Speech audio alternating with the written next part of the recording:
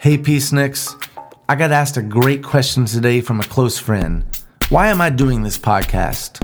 It's a simple question. It's obvious. But it was hard to answer. And there are a lot of reasons. But what's the most important reason that all this matters? I am doing this to change people's minds about drugs.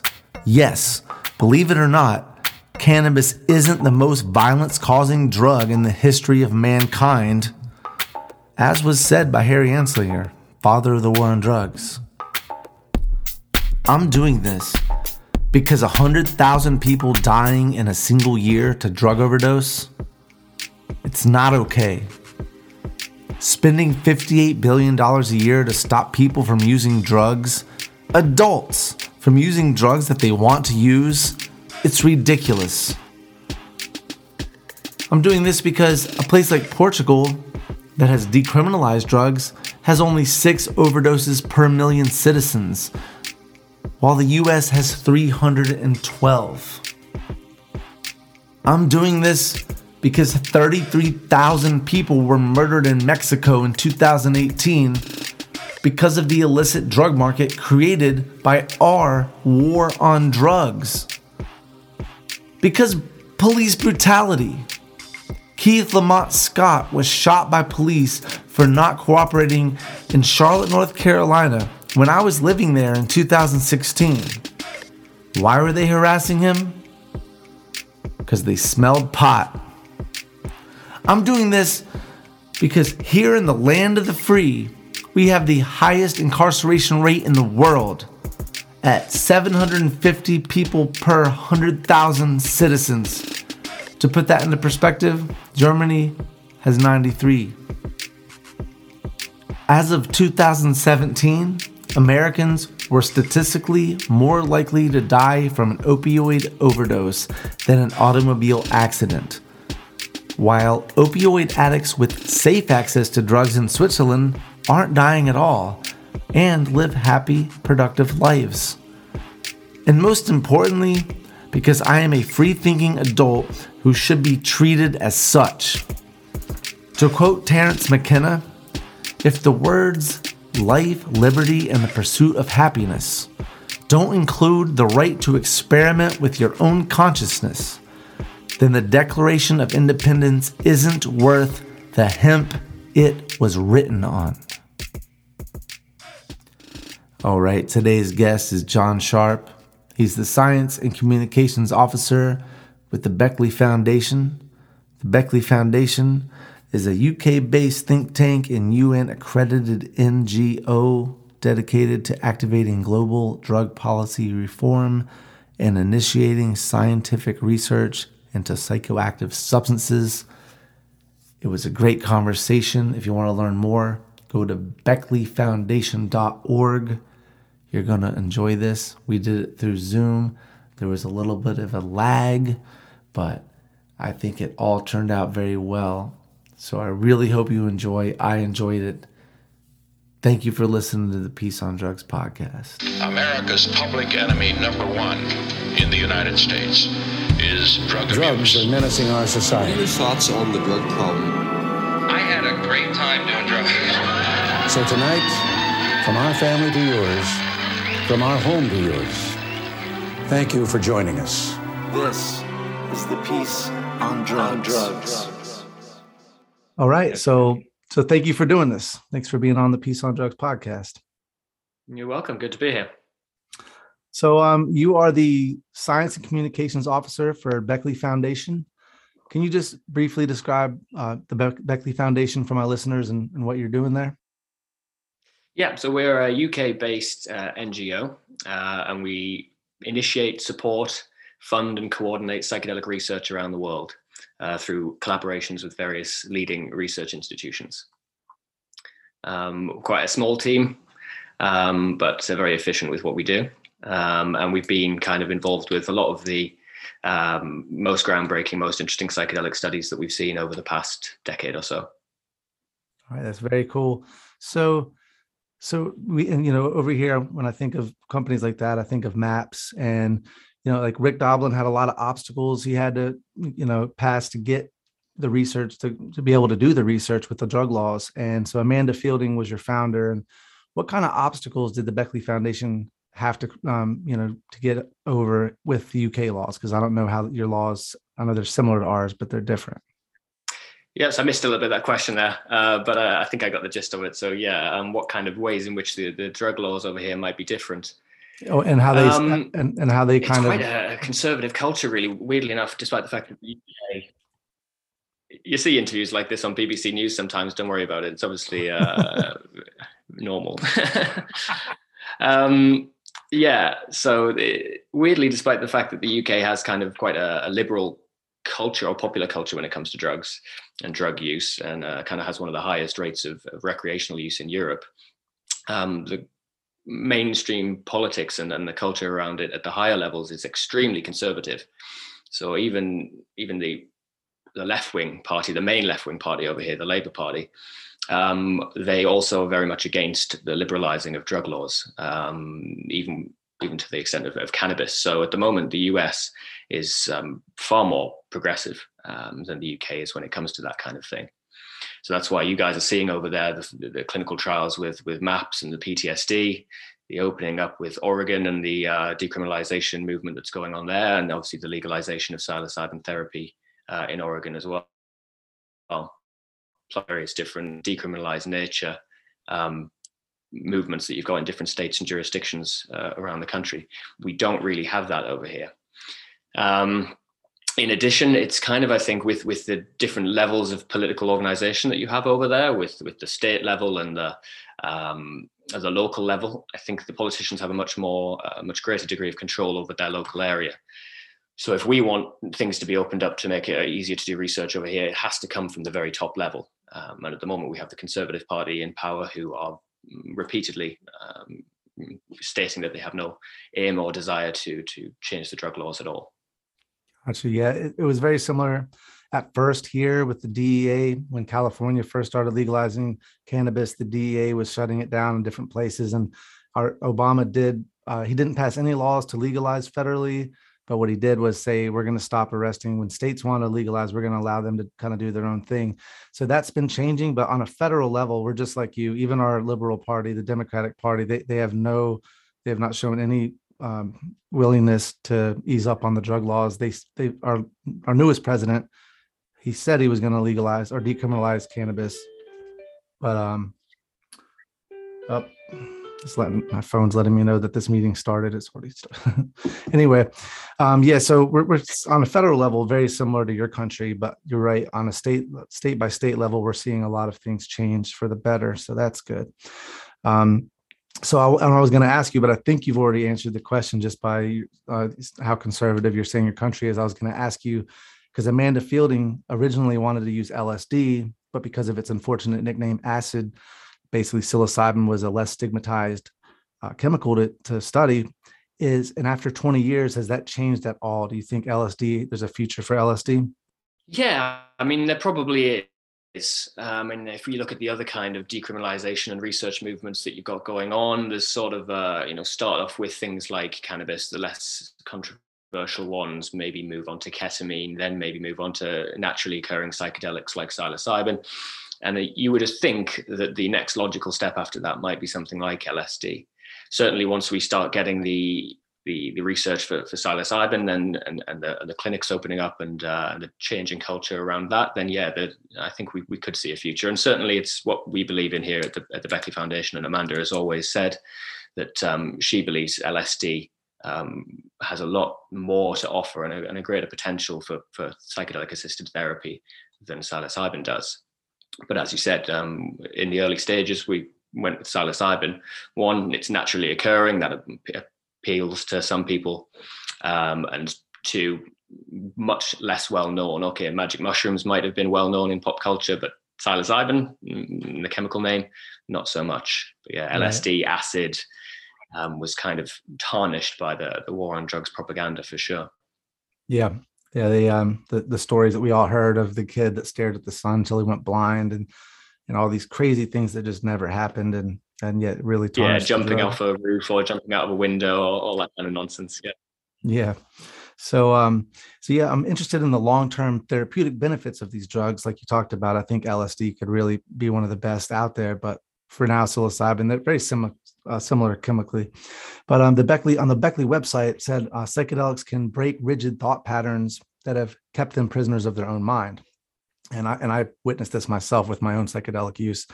But the fact that these can be used like keys to a jail cell, I feel like, we're setting people free. This is such a powerful and amazing thing. Can you give us any examples of what you've seen with this, of how it's helped with mental disorders, and what the future looks like with this kind of research? So I only caught the last bit of that question. What the future will look like? Could you repeat what you said? Just yes, to that. What the future looks like with, or how people do you think will be, what kind of disorders will be helped, do you think, with the psychedelic use? And actually, with psychedelic use, I'm sorry, I'm going to do this a two-part question. I'm curious how serious you think the concerns are of schizophrenia with psychedelic use. Yeah, so for the first part, in terms of who can benefit, obviously you've got clinical populations, depression, anxiety, addiction, end of life existential distress, coming to terms with a terminal cancer diagnosis, for example, potentially even PTSD, anorexia, ADHD. There are a number of pain management as well. There are a number of different applications that we could be seeing this for in a medical clinical context. But apart from that, I mean, we here at the Beckley Foundation would say that it should be open to non-clinical populations as well, for the betterment of healthy lifestyle as well, and healthy living. So maybe you don't have a clinical diagnosis of some kind of mental health disorder, but that's not to say that you couldn't benefit from psychedelics, psychedelic therapy, and so on. I mean, there's obviously a trend and a movement and an increasing acceptance of psychologically normal, for a lack of a better word, or healthy, average individuals. Should be no shame in pursuing therapy if they feel that could benefit them and improve their quality of life. So we think that they should benefit too. We're also in favor of decriminalizing recreational use as well. That was one of the questions. That they add. This lag thing, and I was going to say that was. And then I can only apologize for the poor connection. We're kind of out in the sticks here at the Beckley Foundation, so sometimes the internet is not so great. And in terms of the fear and concern over schizophrenia, now that's obviously a big concern and a major problem. There's not been too much modern research into that kind of thing, because obviously you don't want to intentionally give psychedelics to any vulnerable population just to see what's going to happen. That being said, there has been some kind of observational research that found that there wasn't a link between psychedelic use, lifetime psychedelic use between the ages of 18 and 35, and increased risk of schizophrenia or schizotypy, schizophrenia-like tendencies. Found no link between the two. That being said, it's certainly not recommended that people who have a predisposition towards psychosis, schizophrenia, etc., it's not recommended that they take psychedelic drugs, certainly until we know more about the link between the two. And it's going to be something that obviously that's a bridge that's going to have to be crossed at some point if these medicines are going to start working their way into the mainstream. Then that will have to be examined closely and carefully. Yeah, but the risks are possibly overblown in terms of healthy individual with no prior concerns of psychosis or anything like that is extremely unlikely, as far as I'm concerned, to develop schizophrenia suddenly after going on an acid trip or something like that. Yeah, I agree. And from what I've read, I mean, there's the whole thing, right? Correlation doesn't prove causation. People tend to start using psychedelics around their, late teens, early 20s. And that's also when people with a schizophrenic diagnosis would also discover that. So there could be that connection. Also in the 60s, there was a huge, a jump in the amount of people, a percentage of people that were using psychedelics, and we saw no jump in the general population with schizophrenic diagnosis. It was still 1 out of 100, the same as it is today. So those kind of numbers to me kind of really make me lean towards the idea that the schizophrenia thing is definitely, I think it's overblown, but I do think, like you said, it's too important to just say, it's overblown, let's just go full throttle. We have to still be careful. But I do think that we're going to see that the connection there is not as significant, if at all. Yeah, I mean, and it's also important to bear in mind that there's a link between excessive alcohol use and development of psychosis as well, but that doesn't get talked about at all, does it? It doesn't. And also the PTSD that children suffer with alcoholic parents. People that are around people that use alcohol have these illnesses and things like mental illnesses that come from having an abusive parent. So, and alcohol is obviously, I've always said, I think it's one of the hardest and most dangerous drugs out there. It can be fun if you use it safely. I do use it safely, but I've also seen it ruin people's lives. So, but back to what you said about the betterment of well people. That's something I stand by, that I think that just because you don't have a mental disorder doesn't mean you can't benefit from the effects of psychedelics.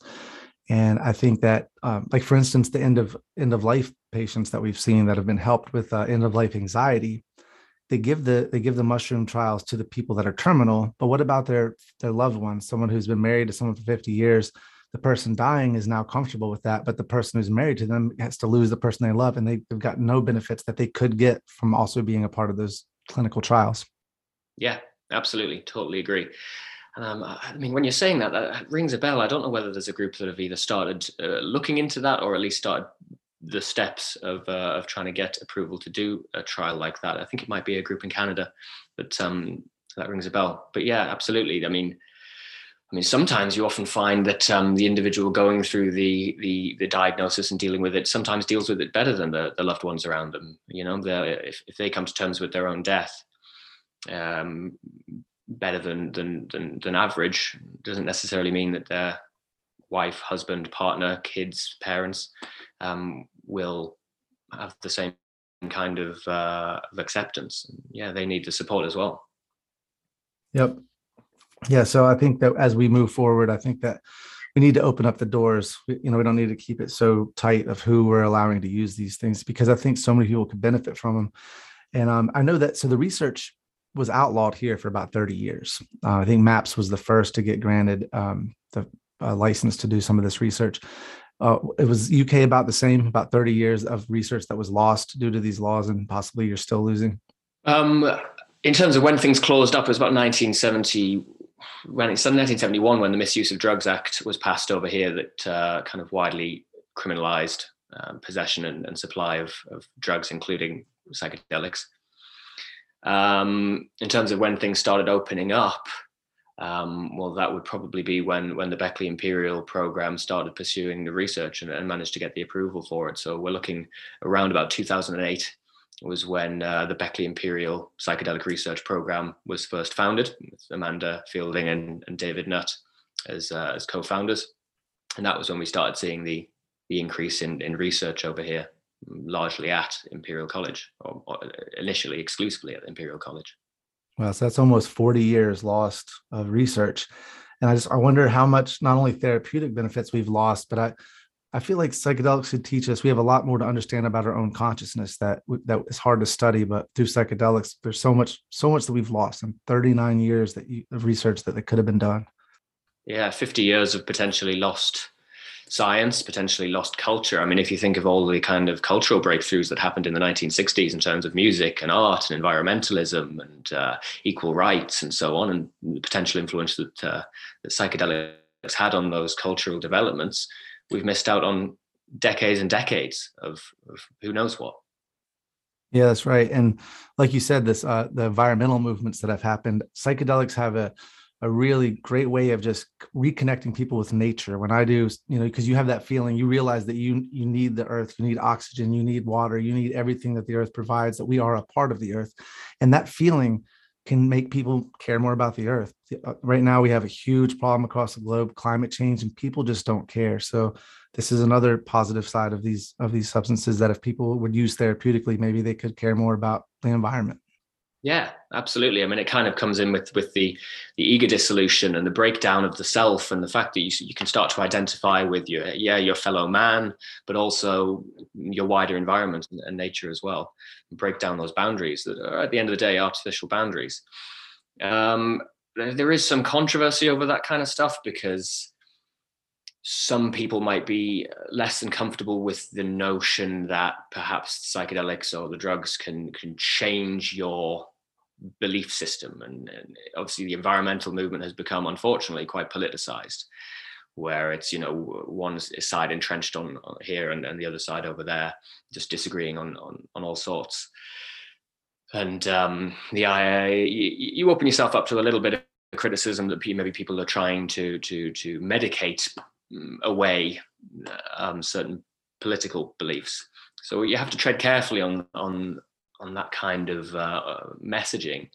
But yeah, I mean, we have observed that it does increase feelings of connectedness with nature. And from that, nature and experiencing nature and going out in nature has been shown to be correlated with positive mental health. So above and beyond the direct effects that psychedelics can have on mental health, if it makes you go out in nature and appreciate nature more, that could have an additional synergistic benefit and improve mental health even more in a long-term way, in changing lifestyle habits and so on. Yeah, so there's a religious aspect of all this too, and I think that's something that scares people. And why? I mean, the Christian right here, they are anti-environmental laws, most of them. And I think they're also a big pushback against the drug laws changing. And they were also, the conquistadors that came over here, hundreds of years ago, were the reason drugs were first outlawed, the psychedelics. They didn't want these psychedelics that were more powerful than their own religious things that they were offering, the Eucharist and all this. So they started outlawing some of these drugs to convert the natives, and it was hard to do without that. And I feel like they want that control, and that they might lose some of it with some of these substances. Does the UK have the same kind of religious culture that we have here? Very similar. Was that does the UK have the same religious culture? Yeah, we have a very strong. You have to say that you're a Christian, or you would not be elected at all. You have to, you hold up your Bible. You have to do these things because you'll lose so many votes. Right. Yeah. No, it doesn't. The UK and the US share a lot of cultural similarities, but that's one thing that is different, which is strange because we don't have that official separation of church and state quite to the same extent. The archbishops sit in the House of Lords, for example, and so does the chief rabbi and so on. In terms of the political influence of the church, it's negligible. Really? You don't have to say that you're a Christian to get elected. It doesn't play a part in political debate or anything like that. I'm speaking from an English point of view. I don't know whether, for example, in places like Northern Ireland, there may be a more religious leaning to discussion, but certainly not over here. That's fascinating. And the idea that we have separation of church and state, and yet it doesn't seem on its surface that that's the case at all. And I just also the fact that our drug laws are easing up more than yours, and yet we have all these religious groups in this country. Maybe the separation of church and state actually does help in some areas with law making. I don't know. Yeah, I mean, in certain respects, it is surprising from a European perspective that America has so quickly turned around in terms of its attitude to the war on drugs. I mean, it's surprising in a good way. It's impressive. You wouldn't have thought it going back 10, 15 years ago with the attitude to cannabis and as you say, with the religious right and so on. So it's really great to see. And actually, myself and I know plenty of people are quite jealous of the developments that are taking place in the US and thinking, if they can do it, why the heck can't we? Yeah, well, also in Europe, there's a lot like Portugal and Spain that are far beyond the United States and their drug policies, and I'm jealous of them. So, and you're closer to them, at least geographically. And I was wondering, what stops you from at least doing like a decriminalization the way Oregon's done here and the way Portugal and Spain has done? Yeah, it's the political will. It's just not there. There's been decades of propaganda in the press, the drugs are bad message, the Reagan sort of era messaging of it'll fry your brain and all that kind of stuff. Certainly in the right-wing press, and the papers have a lot of influence over political discussion and the agenda over here. It's starting to change For example, if you take something like the Daily Mail, only 5 years ago, were very critical of the Beckley Foundation and of Amanda Fielding's work. And then as recently as this year, they've started to change their tone and be a little bit more open to some of the things that we've been saying. I'm not sure exactly why.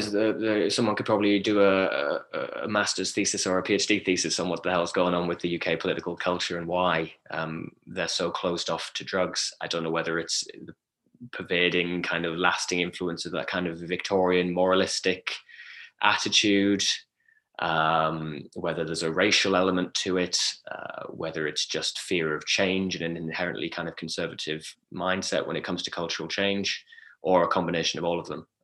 It's difficult to say, but certainly, like, you often find that the leading politicians will be very anti-drug reform while they're in office, and then after they leave office, then suddenly they're more open to the idea.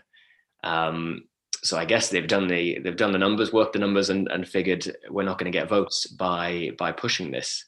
Which is strange, because we're just seeing now in Germany, the new coalition government over there are gonna legalize cannabis, and public support for the legalization of cannabis is much lower in Germany than it actually is in the UK. So it does boggle the mind a little bit as to why the politicians won't kind of grow a backbone and push this legislation and this kind of movement forward, because people can benefit. Yeah, no, I know one of the big reasons in our country, and I don't know how money plays into the politics there, but big pharma here has a lot of money invested that they would lose. If people can grow something in their backyard that cures a lot of their ailments, and then big pharma loses a lot of money. So that's been a big, I think that's the reason our federal government hasn't done anything about it. Do you guys have something similar like that happening there? Probably.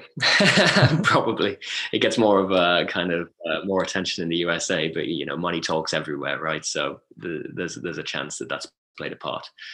But it's difficult to say. Gotcha. And also, you're talking about the propaganda. I was wondering, because here in the United States, the propaganda wasn't just from the government and from Reefer Madness. It was putting it into our television programming, where you'd have that episode where there was a moral at the end of the story of not to do drugs. Somebody got high and started ruining their life, and the friend came in and helped them. And every popular show has that episode, or a few of those episodes, where they just really make drugs look like the enemy. And then the moral is, oh, the hero came in and saved their friend from this horrible life of drug use. And do you guys have a lot of that propaganda within your television programming? Gosh, I can't think of anything off the top of my head that has that kind of message, but I wouldn't be surprised. I can't think of anything though. But obviously, I mean, a lot of the TV that we get over here is actually American. There's even just the American culture. If it's been in American TV programming, then it will have been absorbed into the British kind of pop psychology and culture and mentality as well. Gotcha. Yeah, we have our programming. Actually, we started the war on drugs, so really, we've influenced the whole world with moving towards this anti-drug policies that have gone to the extreme in Asia. And also, so the United Nations, actually, if you're a member of the United Nations, that's another reason the US federally might not be legalizing cannabis, is because you're not supposed to legalize drugs if you're a member of the United Nations. So all the states in the United States are actually in violation. But I feel like if the US were to just say, or even if the UK, a country of that magnitude, were to just say we're legalizing, the United Nations might have to look at their laws and go, all right, this isn't going to work if these countries aren't willing to follow. Yeah, absolutely. And the UN didn't ban the drugs in isolation, and they didn't do it without any pressure as well. As you say, the US started the war on drugs. The US influenced the UN decision to pass those kind of conventions. So if the US wanted to row back on it, I'm sure that you guys have the clout to do that. Absolutely. And we could dictate the new policies around the world. I don't know that we can change what's happening in Asia, places like the Philippines, where they're just executing people for even possessing their personal amounts of drugs. And that's really sad what's happening over there. And as this populist movement kind of has been going across the world, our own last president said, he congratulated Duterte for his handling of those drug criminals, which is really scary. The idea that it's okay to murder nonviolent people. I hope that we don't see the world going in that direction. I really hope we can go, like you say, Germany's legalizing cannabis. I didn't know that. That's great news. I'm going to have to look into that. But so John, before I go, because I won't keep you for too much longer, I just wanted to ask you first, is there anything that I should have asked you about the Beckley Foundation that maybe I didn't ask, or that you want to talk about? Well, I'm always more than happy to talk about the research that we do and the research that we have done. But your podcast, your show, your rules, whatever you find interesting, or whatever you think that the guys who listen to your podcast would find interesting, I'm happy to talk about. Let's talk about that. Because we've talked about the war on drugs and all these other things, but we haven't really got into much about the Beckley Foundation itself. So yeah, why don't you just explain to my listeners what you've been discovering, what you've been finding there? And yeah, so I would like to think that we played a very big role in the current psychedelic renaissance, as it's referred to. And that a lot of the changes that we're actually seeing in the US in terms of increasing acceptance of psilocybin specifically wouldn't have happened without the research that we did over here. So we carried out the very first, in collaboration with Imperial College London, the very first neuroimaging studies with psilocybin, the first neuroimaging studies with LSD, the original open label pilot study that showed that psilocybin could have benefits for treatment resistant depression. And obviously that's proven to be hugely influential at the moment, and is getting a lot of attention. The FDA over in the States, I think it was last year or maybe the year before, granting that breakthrough status. So fast tracking and supporting the development of psilocybin therapy into a licensed treatment. We were involved in the early Johns Hopkins psilocybin for smoking cessation trial. So back in the 1960s, Amanda found that she was addicted to smoking and found that she wanted to quit. Went into an LSD trip with a firm intention of quitting that habit, and was able to kick it. So later, when she was speaking with Roland Griffiths over at Johns Hopkins, she suggested, maybe that would be something that could be worth looking into. Carried out again a very small, open label initial pilot trial. It was something like 80% of the participants in that trial had quit smoking after 6 months. And still, had continued to be abstinent from smoking 6 months after the end of the trial, which is by far and away more effective than say nicotine patches or gum or cold turkey or whatever other strategy people might want to employ. And now, fantastically, Johns Hopkins have got a massive surge of funding from the federal government, from NIDA, I believe, to carry out a big trial at 3 different universities over in the USA, and NYU and the University of Alabama and Johns Hopkins themselves, to develop that research further. So we're very proud to have been involved in the early stages of a lot of the big developments that are going on in the psychedelic sphere. We're only a small team, so unfortunately it's difficult for us to then pick it up and develop it and run with it and scale it up to the extent that other groups could potentially do so. So we try to stay light on our feet, nimble, and keep moving forward, trying to find new things that we can do. And then if people run with it, then that's great. That's awesome. And what you said about setting intention, when the people that were able to quit smoking cigarettes set the attention before the trip, and then they benefit from it. And a lot of people have actually been able to use this strategy to quit smoking, which is really hard to do. And I'm just wondering what other things, people could set an intention with the trip and to get a healthier diet, to get more into exercise, to maybe accept a parent for who they are that they haven't gotten along with, or to set goals and accomplish goals. I think just setting an intention, we could use that strategy for all sorts of things to help make people have better lives. Absolutely. There's a kind of a maxim in neuroscience that cells that fire together wire together, and you end up with connections being formed, and just over time just get strengthened and strengthened and strengthened. And in an addictive habit or an addiction or a substance use problem, you've got connections in your brain that have just been so well trodden that it's difficult to get out of that groove. And the analogy that Amanda likes to use is psychedelics are like shaking up a snow globe. You've probably heard that expression before. That where there was these tracks in the snow, suddenly you can get rid of that and have some new fresh snow lay down, and you can forge a new path forward.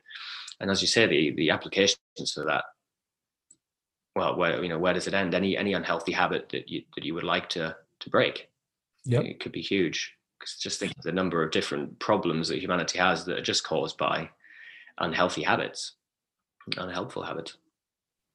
Yeah, that's right. And I like the snow globe analogy. I think I first heard it in Michael Pollan's book where he talked about it, about just the, every thought that you have, especially the older we get, the deeper those grooves get of these just rigid ideas. And if you can just level that snow out, then you can still go down the same thought pattern if you want to, but you'll actually have a choice there. It won't be just something that you're just, held to.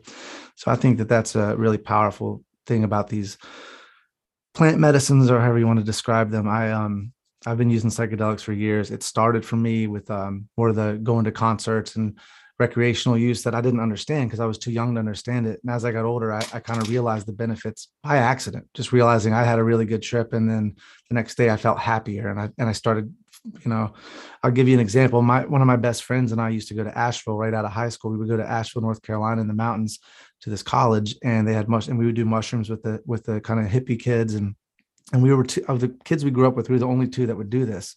And we're also the only two of the kids that we grew up with who are no longer living in Gastonia, North Carolina, and have a career outside of that place. And a lot of our friends we grew up with didn't fare so well with the drug culture there. They ended up in prison or dead.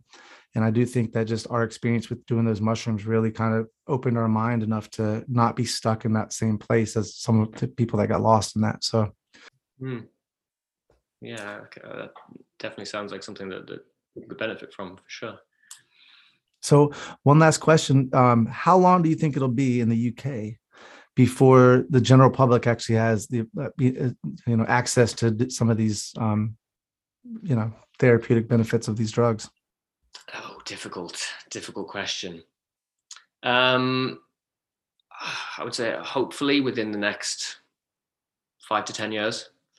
I mean, we'll probably see the access to them in a medicalized sense much sooner than we'll see real meaningful reform in a recreational sense. The problem, as you can sometimes see in the cannabis space, is that if we exclusively go down the medicalization route, it can actually close some of the doors towards a decriminalization movement in a more wider sense. So we're already seeing the first ketamine clinics opening up in the UK. So providing ketamine assisted therapy for depression, addiction, and so on, which is kind of laying the groundwork for hopefully psilocybin in the future. And I imagine once if psilocybin is regulated over here as a medicine, then they will be well placed to take advantage, to capitalize on that. And hopefully we have a nationalized public health system over here. So ideally we'd want to see them on the NHS as well, because it's no good these medicines being only available to people who can afford them and go to private clinics. That's just not good. I mean, you see the correlation between social deprivation, inequality, and the incidence of mental health problems. So if we're only giving it to the richest, then it's meaningless. So we do need them to be available on the NHS. And hopefully we will see that. So I think optimistically 5, maybe at most 10 years until we see them as a medicine. But then again, in terms of recreational use, could be the same, could be longer. It really depends whether the politicians decide that they're going to grow a backbone. Yeah, same here. Now the ketamine clinics, exactly. I've been talking exactly about what you were just saying. I just talked about it in my last podcast about the ketamine clinics. I think they can really be helpful for people, but that's if you have $4,000 that your insurance won't cover any of it. So if you have $4,000 to go drop in a place, then you're fine. But if you're homeless and you could benefit from ketamine, well, good luck. And so that's a problem. Also, the last guy I talked to is a psychedelic journalist, Riley Capps, and he said that one of the problems he's seen with ketamine also is that it itself can be addicting, and some of the doctors are getting addicted to it. And that's why he sees psilocybin as a much better chemical to use in these clinics, because it's not addicting and it's not as habit forming. So what do you think about that? Yeah, I mean, ketamine, I think, in my opinion, is only being used in these clinics because it's already used as an anesthetic. So the groundwork's already been laid, it's already available, it's already acknowledged. It's much more difficult to get a brand new medicine through that process and accepted. I'm sure that if the powers that be had been able to prevent the ketamine clinics, then they probably would have, to be fair.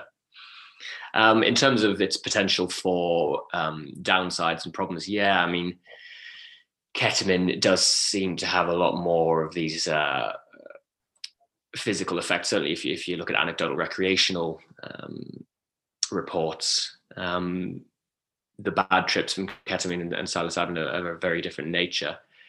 But there does seem to be a bit more danger associated with excessive ketamine use, as far as I'm concerned. But obviously, in a therapeutic context, when you're taking it in a clinic, I don't think that would ever be too much of a concern. But you never know. Gotcha. Yeah, because it is used to also treat addiction. People that have opiate addicts that have actually been helped with ketamine. So, and I think a ketamine habit would be less life-threatening than an opiate addiction to something like a fentanyl or something like that. Yeah, probably. I mean, there's some problems with the urinary system as well, I believe, with ketamine, with excessive long-term ketamine use. And as far as we know, there are no physical problems associated with long-term psychedelic use, although there is some talk of a potential effect on a certain receptor in the heart that does need looking into if psychedelics are going to go mainstream. Well, this is all very exciting stuff. The idea that psychedelics are moving into the possibility of people having access to them without the risk of being arrested or having to do it without any guidance. Like, I think my first trip, I was 16. There was no guidance other than the other kid that I was doing it with. And that can be a scary situation, as it was at first. So I think that it's exciting that as we're seeing the world change slowly. And I mean, a while, it's a little bit of a scary situation, getting it exclusively from your peers. I suppose there's something to be said for the fact that throughout the prohibition, there's always been people who've been willing to experiment with these substances and have had the courage and the free-thinking nature to say, no, I think people can benefit from these and we need to look into them, whether they did it themselves in a personal capacity or whether they decided to then spread that message and try and fight against the pervading kind of wisdom, or lack of wisdom, as the case may be. So it's a kind of a testament to I think a lot of the people who stuck at it through that time. I'm too young to really have been in that kind of 70s, 80s period of time where that was the real pervading message. I was in university in 2012 when things were actually finally starting to open up. So. Actually, so yeah, I grew up in the 90s. So things were, I don't know, there was a different world then. There wasn't the internet. It was just a strange time within the drug culture. And like I say, I've had friends I grew up with who didn't fare well in that. And I think I'm very thankful that I got where I am in life. And that's the thing I think that the powers to be needs to understand is that these drugs are still here. You're not doing anything to get rid of them. You're just making them a lot more dangerous for those who choose to use them. And I think this is their job, if they're in power, to protect the people that they're overseeing. And they're doing a really bad job with this drug war because it's not protecting anybody. So. Absolutely. It increases the likelihood that people are just going to start taking either drugs that are cut with something else. Certainly that's a problem with drugs like MDMA. It's less of a problem with psychedelics, but that's not to say that it isn't. There isn't a problem with contamination with other substances. And you also see these like novel psychoactive substances emerging, things like synthetic cannabinoids or variations on psychedelics. Obviously, in terms of the harder core stuff, your crocodile instead of heroin and things like that people would just not be using if regular mainstream drugs were available and legally regulated to ensure the purity and to ensure that it doesn't go over a maximum strength. It's crazy that we haven't learned the lessons of alcohol prohibition in the US in the 30s or whenever it was. Mad that we're just repeating the same mistakes with other substances and assuming it will pan out differently. Yeah, I agree. What we've seen with the synthetic cannabinoids, they're more addicting. They can actually be lethal versus traditional cannabis can't. And there was a study done with like 2,500 cannabis and synthetic cannabis users, and 93% of them said they preferred traditional cannabis. The reasons they were using the stuff like K2 and these synthetic cannabinoids is because it wouldn't show up in drug tests. Some of them were on probation, so they could still get high, but not have to worry about failing a drug test. So we're pushing people who already have problems, who are in the system, to doing worse drugs because they can get away with it. And they're more addicting. They actually have withdrawal from them. They get really sick. One person said that the synthetic cannabinoids withdrawal was worse than heroin. So there's no reason why they shouldn't have access to being able to smoke traditional cannabis. Yeah, it's atrocious, isn't it? It's absolute madness. But as you said, that the politicians, that their main role and their priority should be reducing harm. But I think that the evidence shows over the past 50 years that clearly that's not their first and foremost priority. If it was, then they would have been pursuing a decriminalization or a legalization or something. The very fact that they don't means that they must have other priorities, whether those priorities are, as you said, big pharma, or whether it's just to get themselves elected because they're just following whatever the public believe, without kind of having the balls to say, no, this is wrong. We've looked at the evidence from our expert advisors and it shows X, Y, Z. I mean, that's an issue with the culture. Is it's not always that the criminalization means that researchers can't research these substances. It's technically possible, but there are just so many hoops, whether they be bureaucratic hoops that you have to jump through, financial hoops to pay for the licenses, or to pay for the extra security that you need to have in your lab to store the substances, or the extra staff that might be required. But there's also just the culture. If you're a researcher and you want to get a grant approved for your research, then 20 years ago, if you'd have walked into the office of the person making that decision and said, hey, I want to look at LSD, then you might be potentially jeopardizing your career there, just for the fact that it'd be like, whoa, he's this crazy druggie who wants to research this awful substance. And the crazy thing to me is these substances are, the reason they're so powerful in what they do is that they're so similar to our own endogenous chemicals in our own brain, like serotonin. So these chemicals clearly have a reason why they want to, I feel like they want to be symbiotic with the human consciousness, and that they're there for a purpose. In my opinion, I know that's just an opinion, but I do think that the reason the mushrooms have these chemicals is that for whatever reason, they want to communicate with us. And I know that's a very, hippie kind of statement, but I believe that. Yeah, I think that's a perfectly valid belief. I mean, it's one of those beliefs that if you hold it, it's not really going to cause any harm to anyone, is it? So it's a personal opinion. I don't tend to sway that way, but from my point of view, it's just absolutely crazy that the government should think that they can criminalize possession of a naturally occurring plant that causes no harm. Okay, maybe if the plant has uses in producing some kind of neurotoxin that could be used for crimes or whatever, okay, then maybe there could be an argument there. But a plant that causes no harm to anybody, and that you can just, or potentially a fungus that causes no harm to anybody, that you can just go out in the autumn and pick from the ground and eat, absolutely crazy that would be criminalized. It's insane. It is. Like you said, if there was a chemical that could actually cause you to do harm to somebody, and that makes me think of, in our country, we have the Second Amendment. So you have a right to have guns, which you can use to kill somebody, but we don't have a right to a plant that grows naturally. And I was reading something that said, it might have been Terence McKenna that said it, I'm not sure, but basically the founding fathers would have included the right to natural plants if they thought it ever would have been a problem, but it never even occurred to them that would ever be outlawed. So why would they include some right like that was just so inherent, Yeah.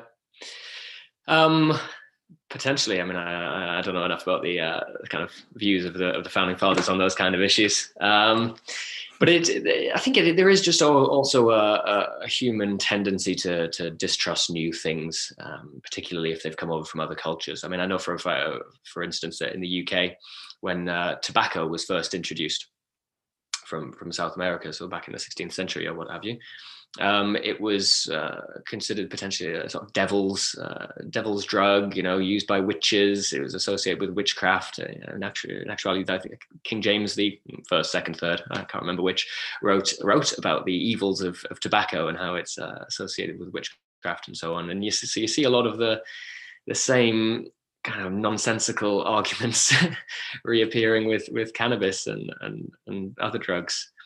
So I suppose there are positives to be gleaned from that, in the fact that tobacco later became widespread, although obviously with the health concerns associated with that, there are also lessons to be learned on how we can best integrate, drugs from other cultures in a sensible and moderate way. Yeah, I even read in the past about England with their caffeine laws when coffee was first brought over, that some of the workers started to kind of unionize at the coffee shops and were unionizing, and then England actually tried to outlaw coffee and tea, but it didn't work because it was already so popular at that point that they kind of just didn't go that route. But yeah, so any drug that they think that people might use against the powers that be is something they want out of their way. Anyway, so I just want to say before I let you go, is there anything else you want to add to this conversation? No, I think we've covered most of the bases there. All right. Well, thank you so much for being on the podcast. Thank you so much for doing this. I know we've been kind of going back and forth to trying to get the right time. So I'm glad this one finally worked out. And again, thank you so much. Yeah, I apologize. That was entirely on my part there. So I apologize for any kind of inconvenience there. But I'm glad we finally got to do it. Yeah. I mean, I suppose if there is one more thing that I could say, it's that if people want to find out more information about what we do have a website, www.beckleyfoundation.org. So that's BECKLEY. And we're on Twitter, Facebook, Instagram, the usual trio. So if you want to find out any information, then you can do so over there. All right. Thank you so much. It was good talking to you. Hopefully we can talk again sometime. Yeah, absolutely. Fantastic. Pleasure talking to you. All right, Peace Nicks. Thanks for listening to the podcast. Follow us on Twitter, Peace on Drugs Podcast.